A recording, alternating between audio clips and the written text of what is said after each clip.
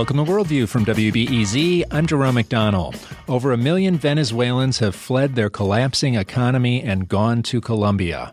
Colombia's social services are already stretched, and it's projected that 1 million more Venezuelans will arrive in Colombia in the coming months. MedGlobal provides on-the-ground medical relief in the world's most difficult humanitarian crises, and we're going to talk with a team that's just back from Colombia assessing how to help. With me is Dr. Zaher Sahloul, co-founder of MedGlobal, past president of the Syrian American Medical Society. Good to see you. Good to see you, Jerome. Thank you. Also with me is John Kaler, pediatrician and co-founder of MedGlobal. Good to see you, John. Nice to see you, Jerome. And on the line with us is Alexandra, who is a Venezuelan liaison for MedGlobal. Thanks for joining us, Alexandra. Thank you for the opportunity. I wanted to talk first of all about just seeing the people flowing out of Venezuela. When I first saw a iPhone kind of picture of it on the web, and I saw the Simon Bolivar Bridge where people were streaming over it. I mean, they were coming in a constant stream. They seemed depleted, dehydrated, collapsing on the other side. You guys were there. What was it like? I found that so shocking. To me, it was a surreal experience. This is a bridge that separates Venezuela from Colombia. It's one of the main entry to Colombia. So every day there's about 30,000 Venezuelans who cross the bridge back and forth. Some of them stay in Colombia, and many of them go back actually to Venezuela. So they buy goods from the Colombian city of Cucuta or Villa del Rosario, and then they go back to their villages and cities. It reminded me actually of the same experience that we had in Greece, where at the peak of the Syrian refugee crisis, where you had tens of thousands of refugees coming to Greece, going to Europe, who have their belonging with them, walking basically for tens of thousands of miles to reach what they believe is safety and better opportunity for them and their children. It reminded me also of the poem of one of the Somali refugees, and that she says that people do not put their children on a boat unless the sea is safer than the land. And what we're seeing in Venezuela and Colombia right now, similar way that people are leaving with their children because they feel that Venezuela is not safe or it doesn't have the same basic goods that they had before. John Kaler? Yeah, I think what struck me most were two things. I had just, before we went to Colombia, I had just gotten back from the Tijuana border. And there were literally tens of thousands of people crossing back and forth on the Simon Bolivar Bridge, the beauty of which was if you turn in the middle of the bridge and face the Colombia side, you see Bienvenido a Colombia.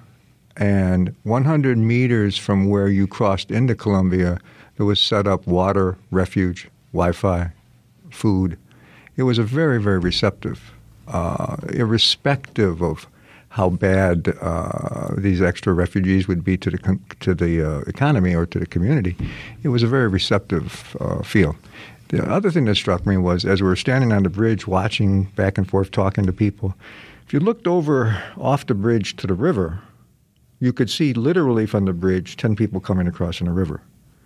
So irrespective of how much legal transportation, how much people were able to come across, there were still people that knew that they had to go through the river to get there. We're talking with the team from MedGlobal about the situation in Colombia where Venezuelan refugees are pouring in.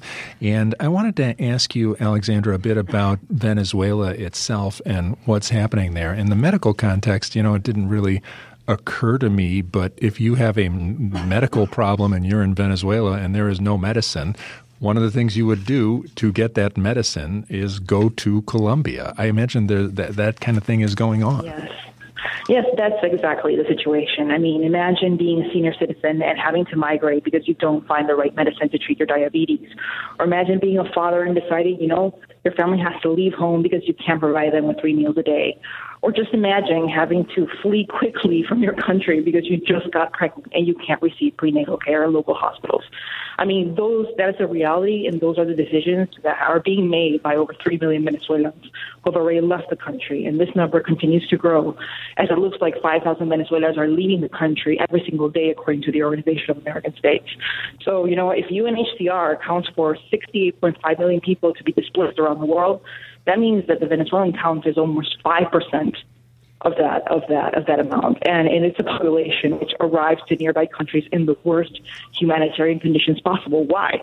Because there's a combination in Venezuela of collapsed healthcare systems and massive food shortages, and it's causing a humanitarian disaster. I mean, more than 7,300 measles cases have been reported in Venezuela since June 2017. More than 2,000 suspected diphtheria cases were reported between July 2016 and September 2018. More than 400,000 suspected and confirmed malaria cases were also in 2017. So we're having also eradicated diseases coming back into the region and coming back into the country. There's more than 10,000 cases of tuberculosis. There's more than 100,000 Venezuelans who have HIV and don't have the antiretroviral medicine for treatment. This is what's basically happening. And you also have to take into consideration that according to different national polls, 67% of people have lost 11 kilograms of weight during 2017. 80% of Venezuelan households are food insecure. This is the situation in Venezuela, and that's why people are fleeing. John Kaler?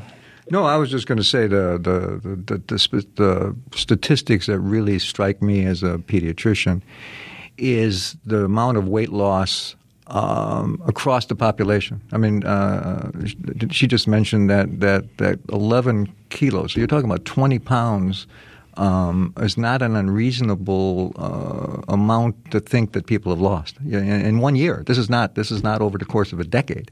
This is the change. I mean, their healthcare system is literally broken. It's literally melted down. Inflation is at thousands of percent.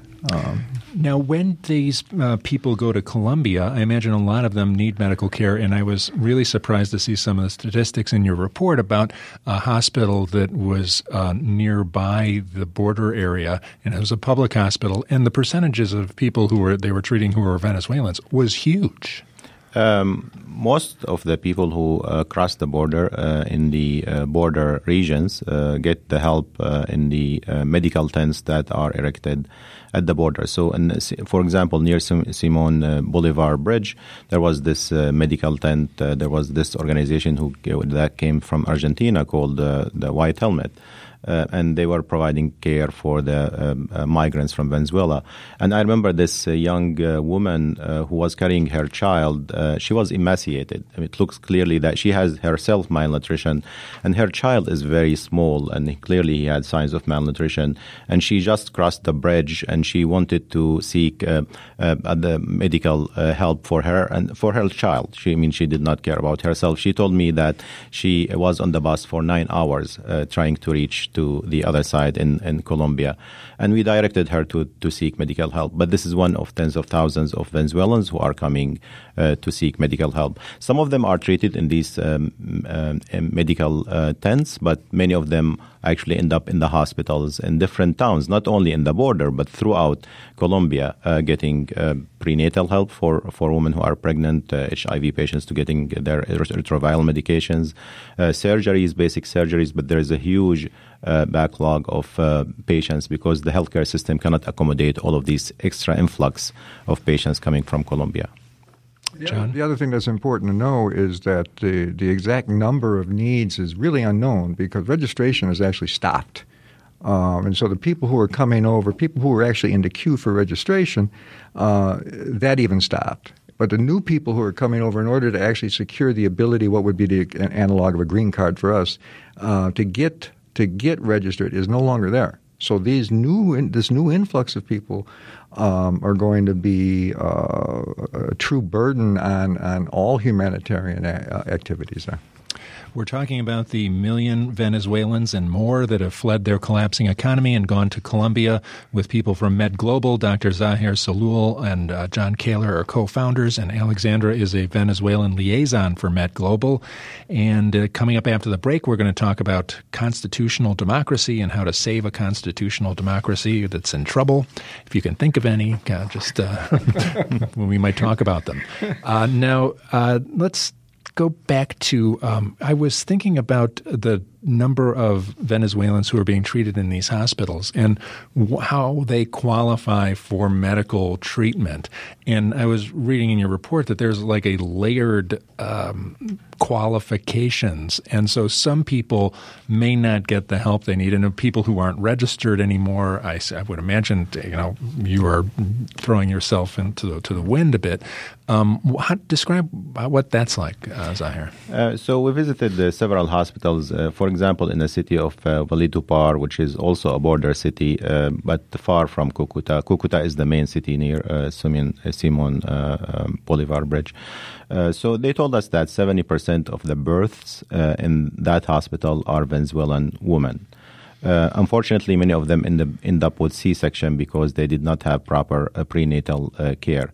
They said that they had problem with increased neonatal mortality because of also the malnutrition that's happening to the pregnant women from Venezuela and their children.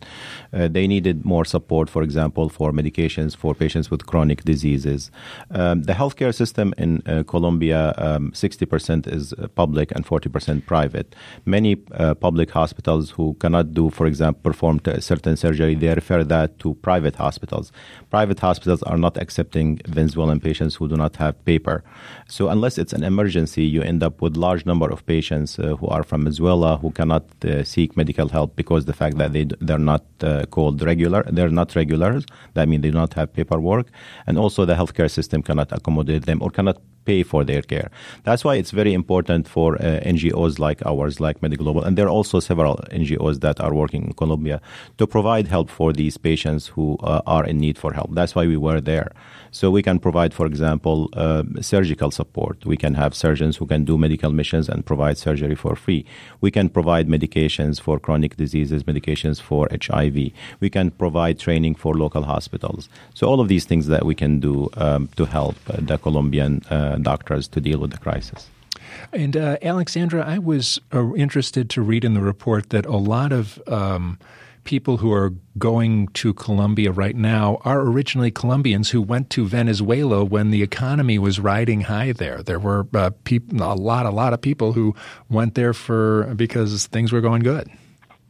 Yes, well, Venezuela has been a country who historically has received many migration waves from different parts of Latin America, from Colombia, from Peru, from Ecuador, from Brazil, from Chile, from Argentina.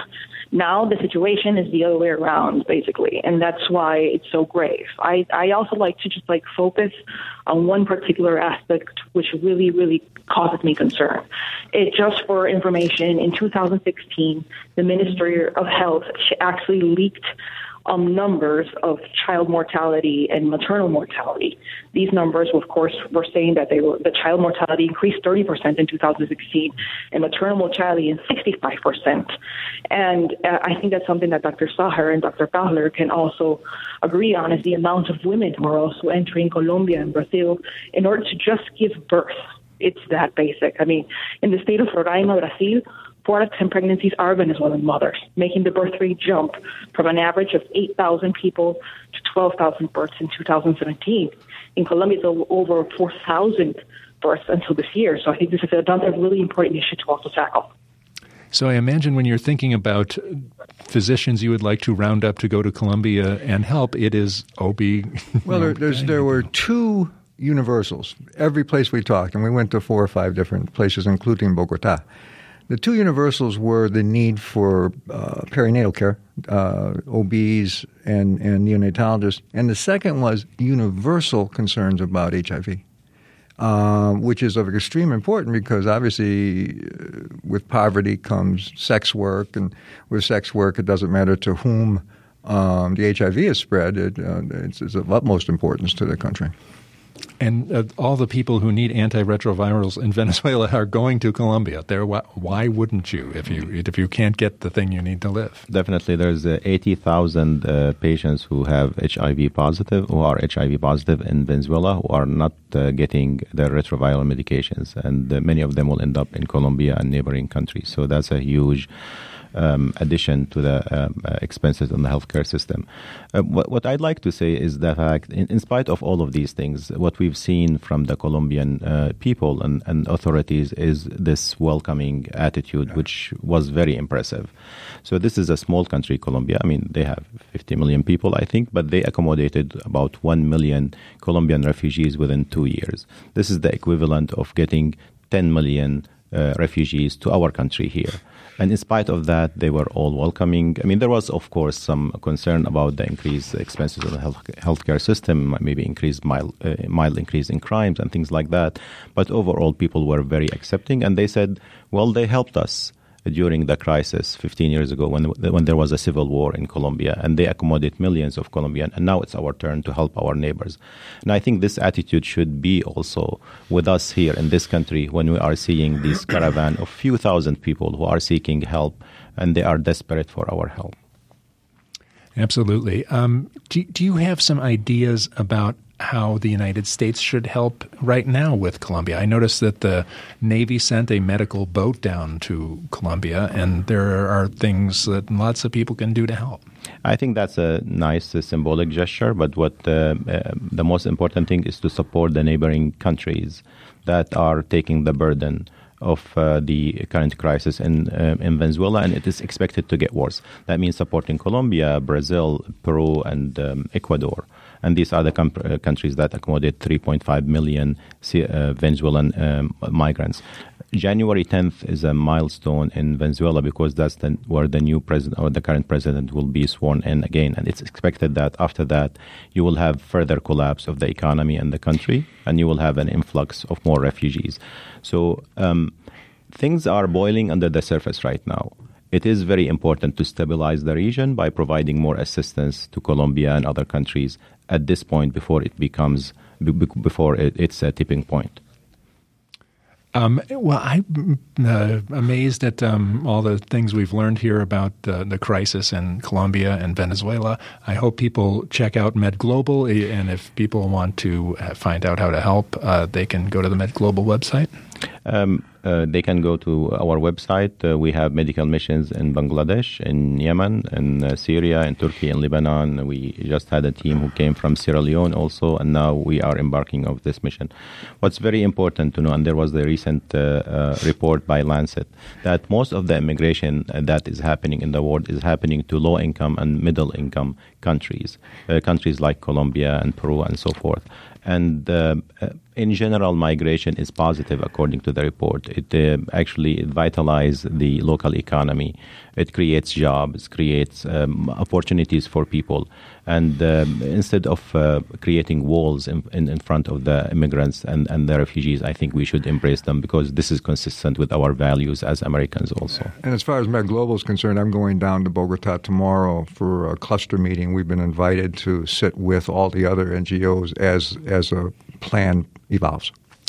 John Kaler is a pediatrician and co-founder of MedGlobal. Zahir Salul is a co-founder of MedGlobal, past president of the Syrian American Medical Society. And Alexandra, thanks very much for joining us, Venezuelan liaison for MedGlobal. Thank you. Thank you. Thank you.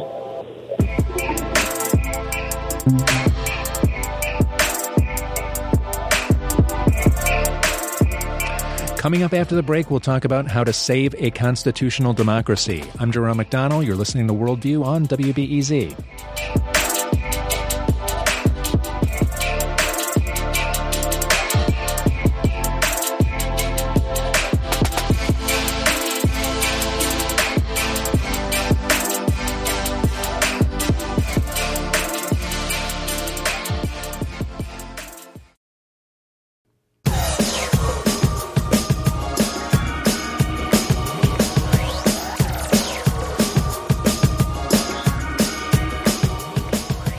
This is Worldview on WBEZ. I'm Jerome McDonnell. Democracy is under threat across the globe. Countries like Hungary, Turkey, and Venezuela have seen their democracies melt away in a hurry. In the U.S., our electoral system is distorted by gerrymandering, campaign finance issues, voter suppression. Institutions like the courts, the press, the civil service are under attack. Constitutional scholars Tom Ginsburg and Aziz Haq have assessed what to do in their book, How to Save a Constitutional Democracy. Tom Ginsburg is professor of law and political science at the University of Chicago. Good to have you with us on the line, Tom. Yeah, nice to be here, Jerome. And Aziz Haq is here. He is a professor of law at the University of Chicago. Good to meet you, Aziz. Thanks for having us, Jerome. I wonder, first of all, just to kind of get a grip on how far gone the U.S. is with its democratic erosion. I was just ticking off a few things, but I think the thing that really got me about the last election cycle and recent election cycles is minority rule. We seem to be having more minority rule. You could go across the border to Wisconsin and see that 54% of the people voted for one party that got 36% of the House because of gerrymandering. And the same thing is practically true within our House of Representatives, the Senate, that we have a minority president appointing judicial people, which inflicts it on the judiciary. How bad is this, Aziz? I mean, how do we grade out here? The U.S. Constitution is very old and very far removed because of its age from the democratic ideal that we hold today. Many of its flaws are hardwired in. For example, the way that the Senate and the Electoral College are demographically biased against populous urban areas and biased in favor of rural states means that, as you say, often it will be the case that a minority of the population, both across the states and within states, will have disproportionate influence and will be able to, in some instances, lock out popular majorities of the electorate. Tom, how do you assess how far gone U.S. democracy is? Yes, I'd agree with Aziz there that a lot of the things which cause this kind of trend that we're seeing away from majority rule are hardwired in. You obviously can add the Electoral College. And indeed, we might be in for a set of political cycles in which we just have to get used to having presidents who don't get a majority of the vote. I think I see some good signs, but I also see some bad signs. And certainly those instances you referred to, Michigan and Wisconsin, of a party that had lost power seeking to lock itself in before leaving office by changing the rules of the game. That's a pretty severe sign. In our assessment of countries around the world, we saw that happened in Venezuela when Hugo Chavez had lost an election. Now we're seeing that same tactic here in the United States. We're seeing attacks on the public sphere that look very similar to those things that go on in Europe, in countries which have backslid. So there's a lot of evidence that things are getting pretty bad pretty quickly. One of the things that you talk about in the book is different ways that democracies degrade. And usually I think most people probably think they degrade fast. Somebody comes into power or there's a coup or something and democracy is torn up. A populace comes in and just runs roughshod. But in your assessment, you talk a lot about how it's really not usually like that. It's usually a different story where institutions are degraded over time. Aziz? That's right. Until about the mid-1970s, the way that democracies failed around the globe was through coups or through the abuse of emergency powers. And the most famous example of this is the end of the Weimar regime in Germany in the 1930s. But since the 1970s, we've seen a move away from coups and emergency rule toward more subtle forms of democratic backsliding. What now appears to be the most common form of democratic failure around the world is not the abrogation of elections by gun or by force, but rather the use of legal and constitutional tools to rot away the quality of democracy from within. And one of the reasons why this has become a powerful mode of anti-democratic action is that unlike a coup, unlike the use of emergency powers, the anti-democratic leader or faction can always say that they are acting consistent with the law and the Constitution, even as they use the law and the Constitution to piece by piece unpack the foundations upon which a democracy relies. And Tom, it seems like the poster child for this is Hungary right now, but it's spread around in Poland. There's lots of other countries who are doing similar things. Would you want to expand on that a little bit with some examples? Sure. So Hungary is a great example. And I should add that both Hungary and Poland are really interesting because they're led by lawyers who are very systematic, actually, about how they're going about doing things. It's not as if there's a single series of events that happens in sequence in undermining democracy. We identify 5 different dimensions on which you can sort of observe the dismantling. And what we've seen in Hungary and in Poland in different orders is a series of systematic efforts to undermine elements of democracy. So an example in Hungary is that they initially just took over the courts, fired the constitutional court, passed a new constitution that allowed them to void all the earlier jurisprudence of a very liberal court, manipulate the electoral rules so they're likely to stay in power. And recently we've now seen them consolidate control over the media. Virtually the entire Hungarian media is connected to Orban and his own private companies. He's also making a lot of money in the process.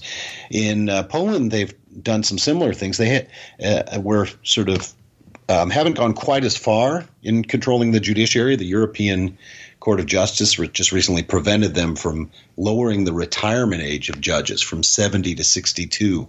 But they've done a lot of other things, and they do have a good deal of control over many of the institutions in society. So, you see civil society, the media, you see the electoral machinery, and the judiciary being sites of attack. It's interesting that in Poland and Hungary, they seem to put the courts at a very high priority. In our democratic erosion, it seems to be at a lower level, but it's certainly going on. How important are the courts in protecting a constitutional democracy? Are they the biggest deal, or are they further down the road? Aziz? Courts are often the first place that an anti-democratic leader or force will attack the existing democratic and constitutional order, because courts committed to a neutral rule of law are potential barriers or frictions to anti-democratic rule. And we see that happening in a couple of different places. So in Colombia in 2012, the Constitutional Court played an important role in resisting President Uribe's attempt to extend term limits a second time. In South Africa, the Constitutional Court has played a very important role in exposing and allowing the critique of corruption within the ruling ANC party, particularly associated with Jacob Zuma. But those examples are exceptional because in most instances, as in Hungary and in Poland, elected actors who are committed to this anti-democratic project usually strike first. They find ways to undermine the court's authority.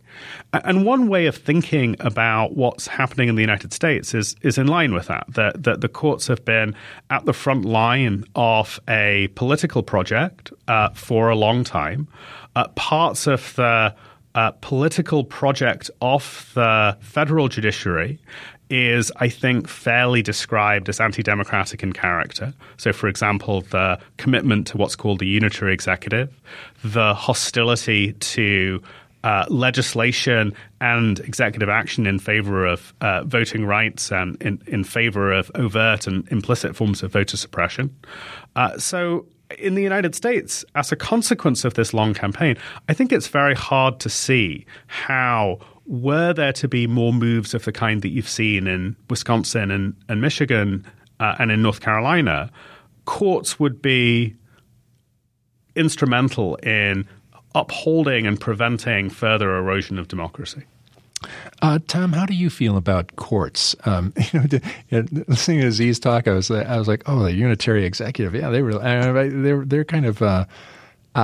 I feel like our courts are a little bit pretty far down the road and endorsing things that they shouldn't. They're kind of captured already. Well, that particular one is very disturbing because it's done in the name of originalism, or the argument sounds in originalism, but it couldn't be further from what the founding fathers would have wanted.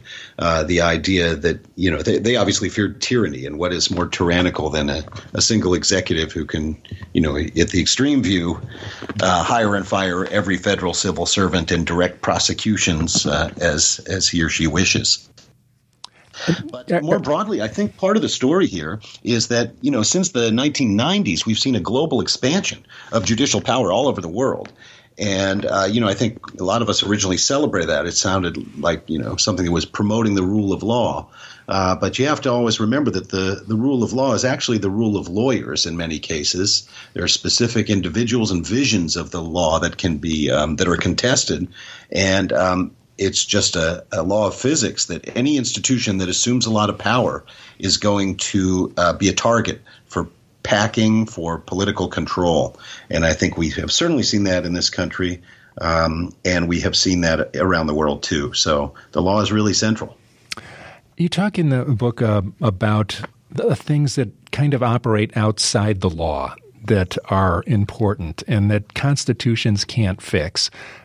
Is there a limit to what a constitution can do to preserve a democracy? So any good functioning democracy depends not just on laws but on norms, upon certain kinds of attitudes and behaviors on the part of important political actors.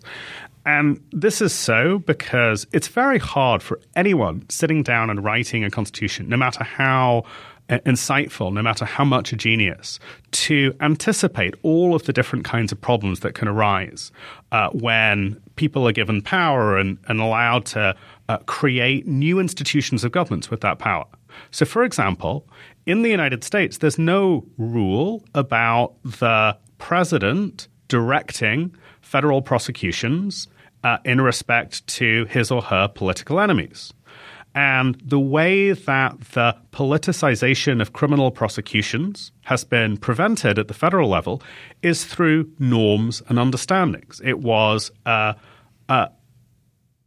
written but not enforceable rule, a norm under the Bush and Obama administrations that White House staff were not supposed to make either implicit or explicit requests with respect to particular ongoing criminal prosecutions. And even today, we don't need to go very far back in time, we see the president seeking to change the course of a particular criminal proceeding. In this case, it's Michael Flynn's sentencing. Right? That would have been inconceivable a few years ago because of a norm.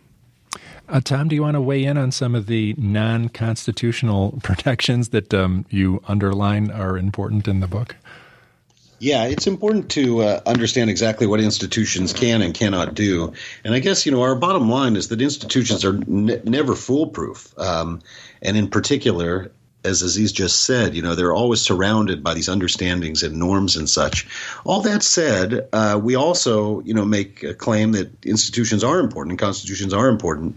They can slow down processes of erosion and, at the margin can really make all the difference. And so we think that, this is one reason that we decided to write the book as lawyers. Not only is law really important in the backsliding projects, but we also think it's going to be important in defending it. And so constitutions aren't completely useless either. We're going to take a quick break and we'll talk about how to change a constitution and make it better. After the break, I'm talking with Tom Ginsberg and Aziz Haq. They're authors of the new book, How to Save a Constitutional Democracy. I'm Jerome McDonnell. You're listening to Worldview on WBEZ.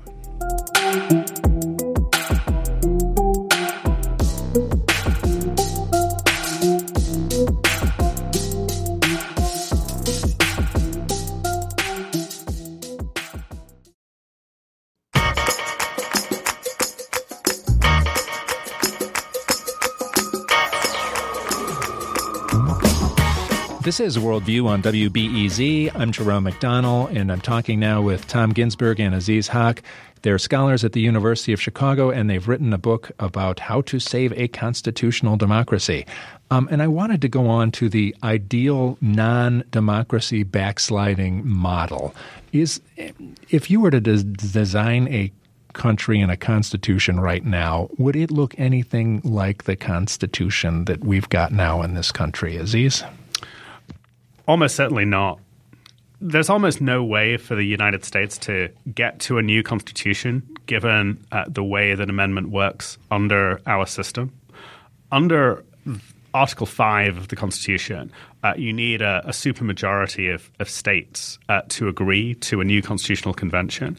Now, there is a movement to have such a convention, but led by ALEC and a lot of people, libertarians who want a balanced budget. Jonesing for the balanced budget, right. It's very hard to see, given our current state of polarization, how a new convention could lead to anything good. Right. I think it could open the floodgates to more violent and degrading public discourse of a kind that I think would be bemoaned by everybody. But if we were looking for better models, there are plenty of alternative approaches to entrenching democracy around the world. For example, South Africa in the 1990s adopted a constitution with a bunch of innovations that entrenched election administration, prosecutorial powers, and courts beyond political interference in ways that, although they haven't proved perfect, have actually worked reasonably well. So if we look overseas, there absolutely are models, even if they're probably out of reach for us here. Tom, do you have some thoughts on the perfect model? Yeah, I mean, again, obviously there's no perfect model that's universal, but in thinking about this challenge of backsliding, there's some principles. The Constitution of South Africa, which Aziz just mentioned, is one of many now that constitutionalize the accountability machinery, which in our case is not very well protected. There's not even a statute protecting the Mueller investigation. It's just some regulations in the Department of Justice, which could be changed really very quickly. So trying to lock those things in is something that constitution makers, around the world now do. And that's something, again, where we're really lacking. So I think that's a general principle. To move on to ways that we could tinker with the United States and make it better, do we just have too high a threshold to change the Constitution right now? Is there any way we can tinker with just that little part of it? It's very hard to change pieces of the Constitution like our amendment rule. And a more promising avenue of reform is things akin to the national popular vote movement, right? Finding ways to work around our very rigid constitution and promote a more inclusive form of democracy. So the national popular vote movement is a movement that would commit states to casting their electoral college ballots in ways that reflected the overall majority of votes cast in the United States for the presidency.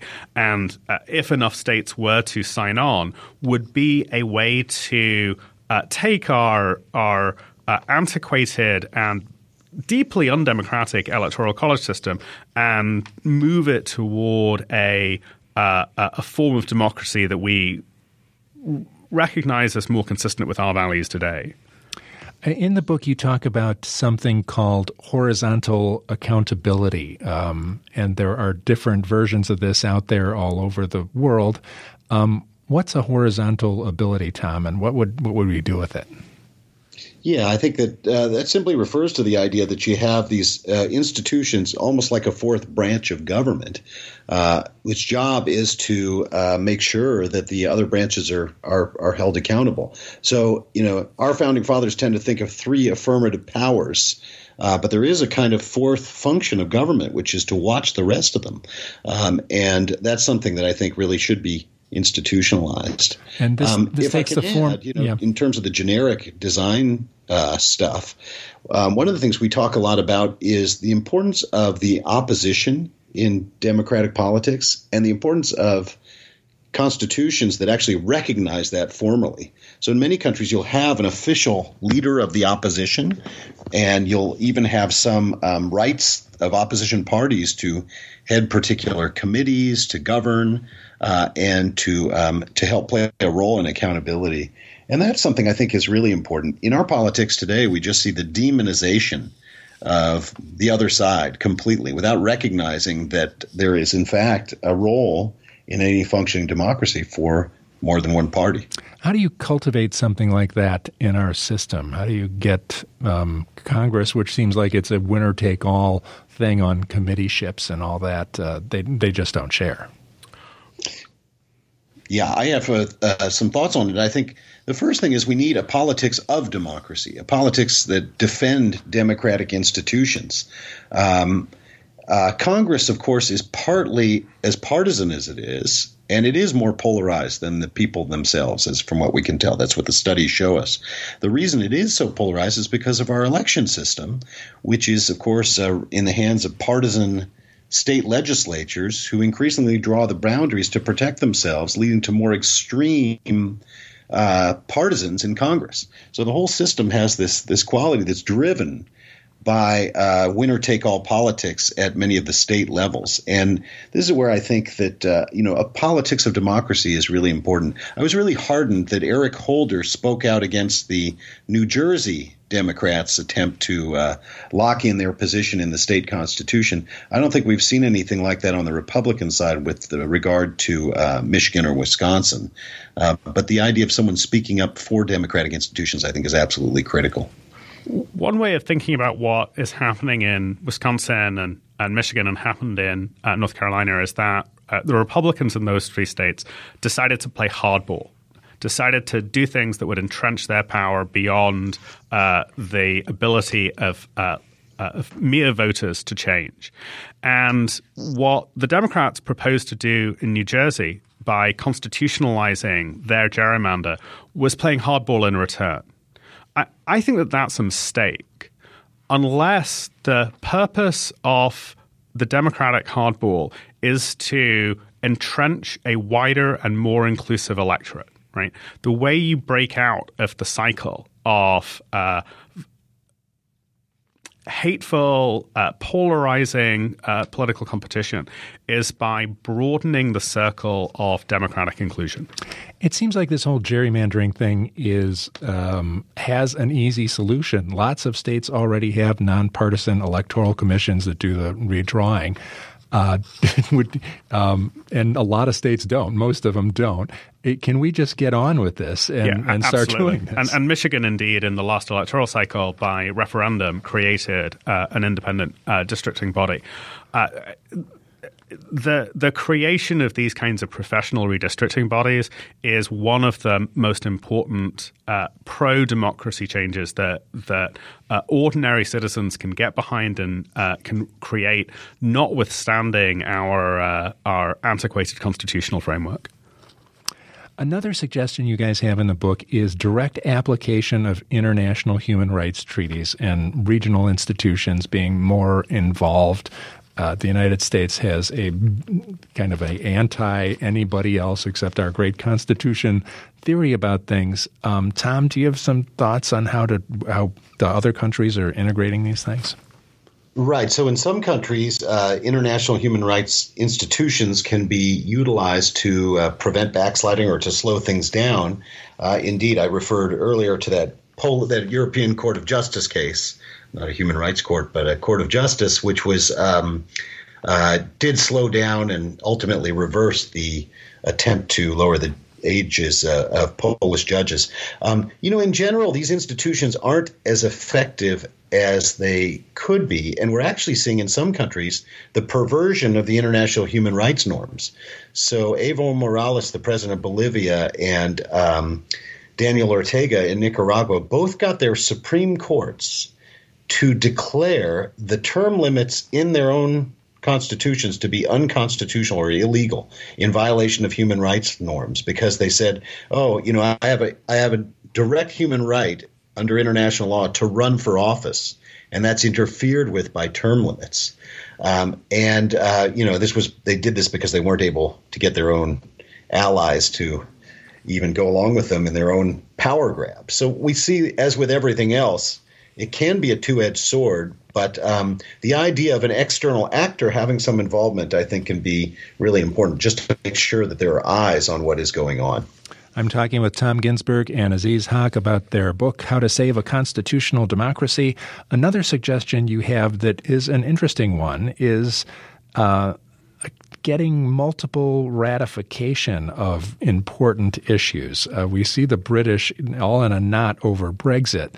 The Scandinavian countries apparently have procedures where if you want to do something major, you've got to get a parliament, you've got to get a ratification, you've got to get another parliament to ratify it. Sounds like a pretty good idea. Aziz?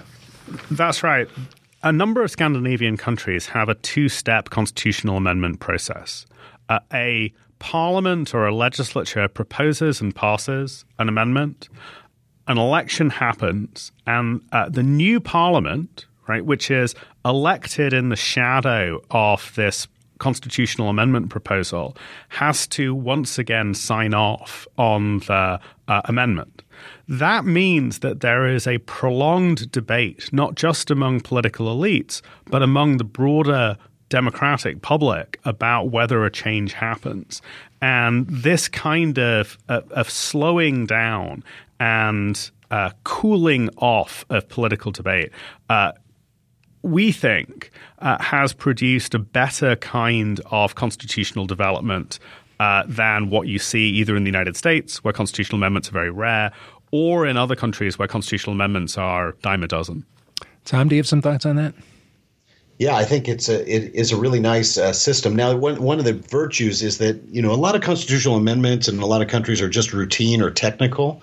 So most of the time, the public wouldn't really pay much attention. But if there's a power grab, then people can mobilize around the amendment. We like that a lot better than referenda. In a lot of countries, there's been a shift towards direct democracy, returning power to the people, and adoption of policies by referenda and such. And referenda, although they sound good on paper, can often be manipulated. Of course, many American states, California being the maybe most well-known example, have a lot of referenda, a lot of initiatives, and it's often very confusing for the public what those things are calling for. So, we believe in Republican institutions in the small r sense of Republican form of democracy. But the point is that you have to give some check on that to make sure that it doesn't lead to a power grab. We've just got a couple of minutes left. Any last suggestions for the United States as it goes about its business here? One of the really important failures of the original Constitution comes in Article 1, Section 4, which I'm sure everyone has at their fingertips. But that's the clause of the Constitution that left it to the states to set their own voting rules and to run their own elections. And it's turned out that this is a colossal mistake because states have done this in ways that are of wildly varying quality. Yes, they have. That was a euphemism. And if one looks around the world, that there is broad agreement and commitment on the idea that you don't just need uniform election administration, but you need uniformly high election administration. And indeed, in some countries where anti-democratic leaders have tried to push the envelope, it's been these neutral, independent, national level election administrators that have stood in their way. Sri Lanka is a good example of that. So administering our elections better would be a big first step. Tom, do you have a last shot? Well, I'd agree with that. I think the phenomenon of partisan secretaries of state running in elections and then counting their own votes is something we would find completely laughable if it hadn't just occurred twice in our own country. So fixing the elections and advancing a politics of democracy, I think, are what may save us in the end. Tom Ginsberg and Aziz Haq are authors of the new book, How to Save a Constitutional Democracy. They both teach at the University of Chicago. Great to talk with you. Thanks for informing us about these vital issues. Thanks so much. Tomorrow on Worldview, we're going to have Tony Sarabia drop by and do a last Global Notes with us. Tony is taken off after Friday, and he did Global Notes with us for many years, and we're going to have him back with a little live music tomorrow and say goodbye to Tony. So hope you can join us for that. Worldview is produced by Steve Bynum and Julian Haida. Thanks to Viviana Garcia Blanco for production assistance. Thanks to Kyle White-Sullivan for engineering today. I'm Jerome McDonnell. You've been listening to Worldview on WBEZ.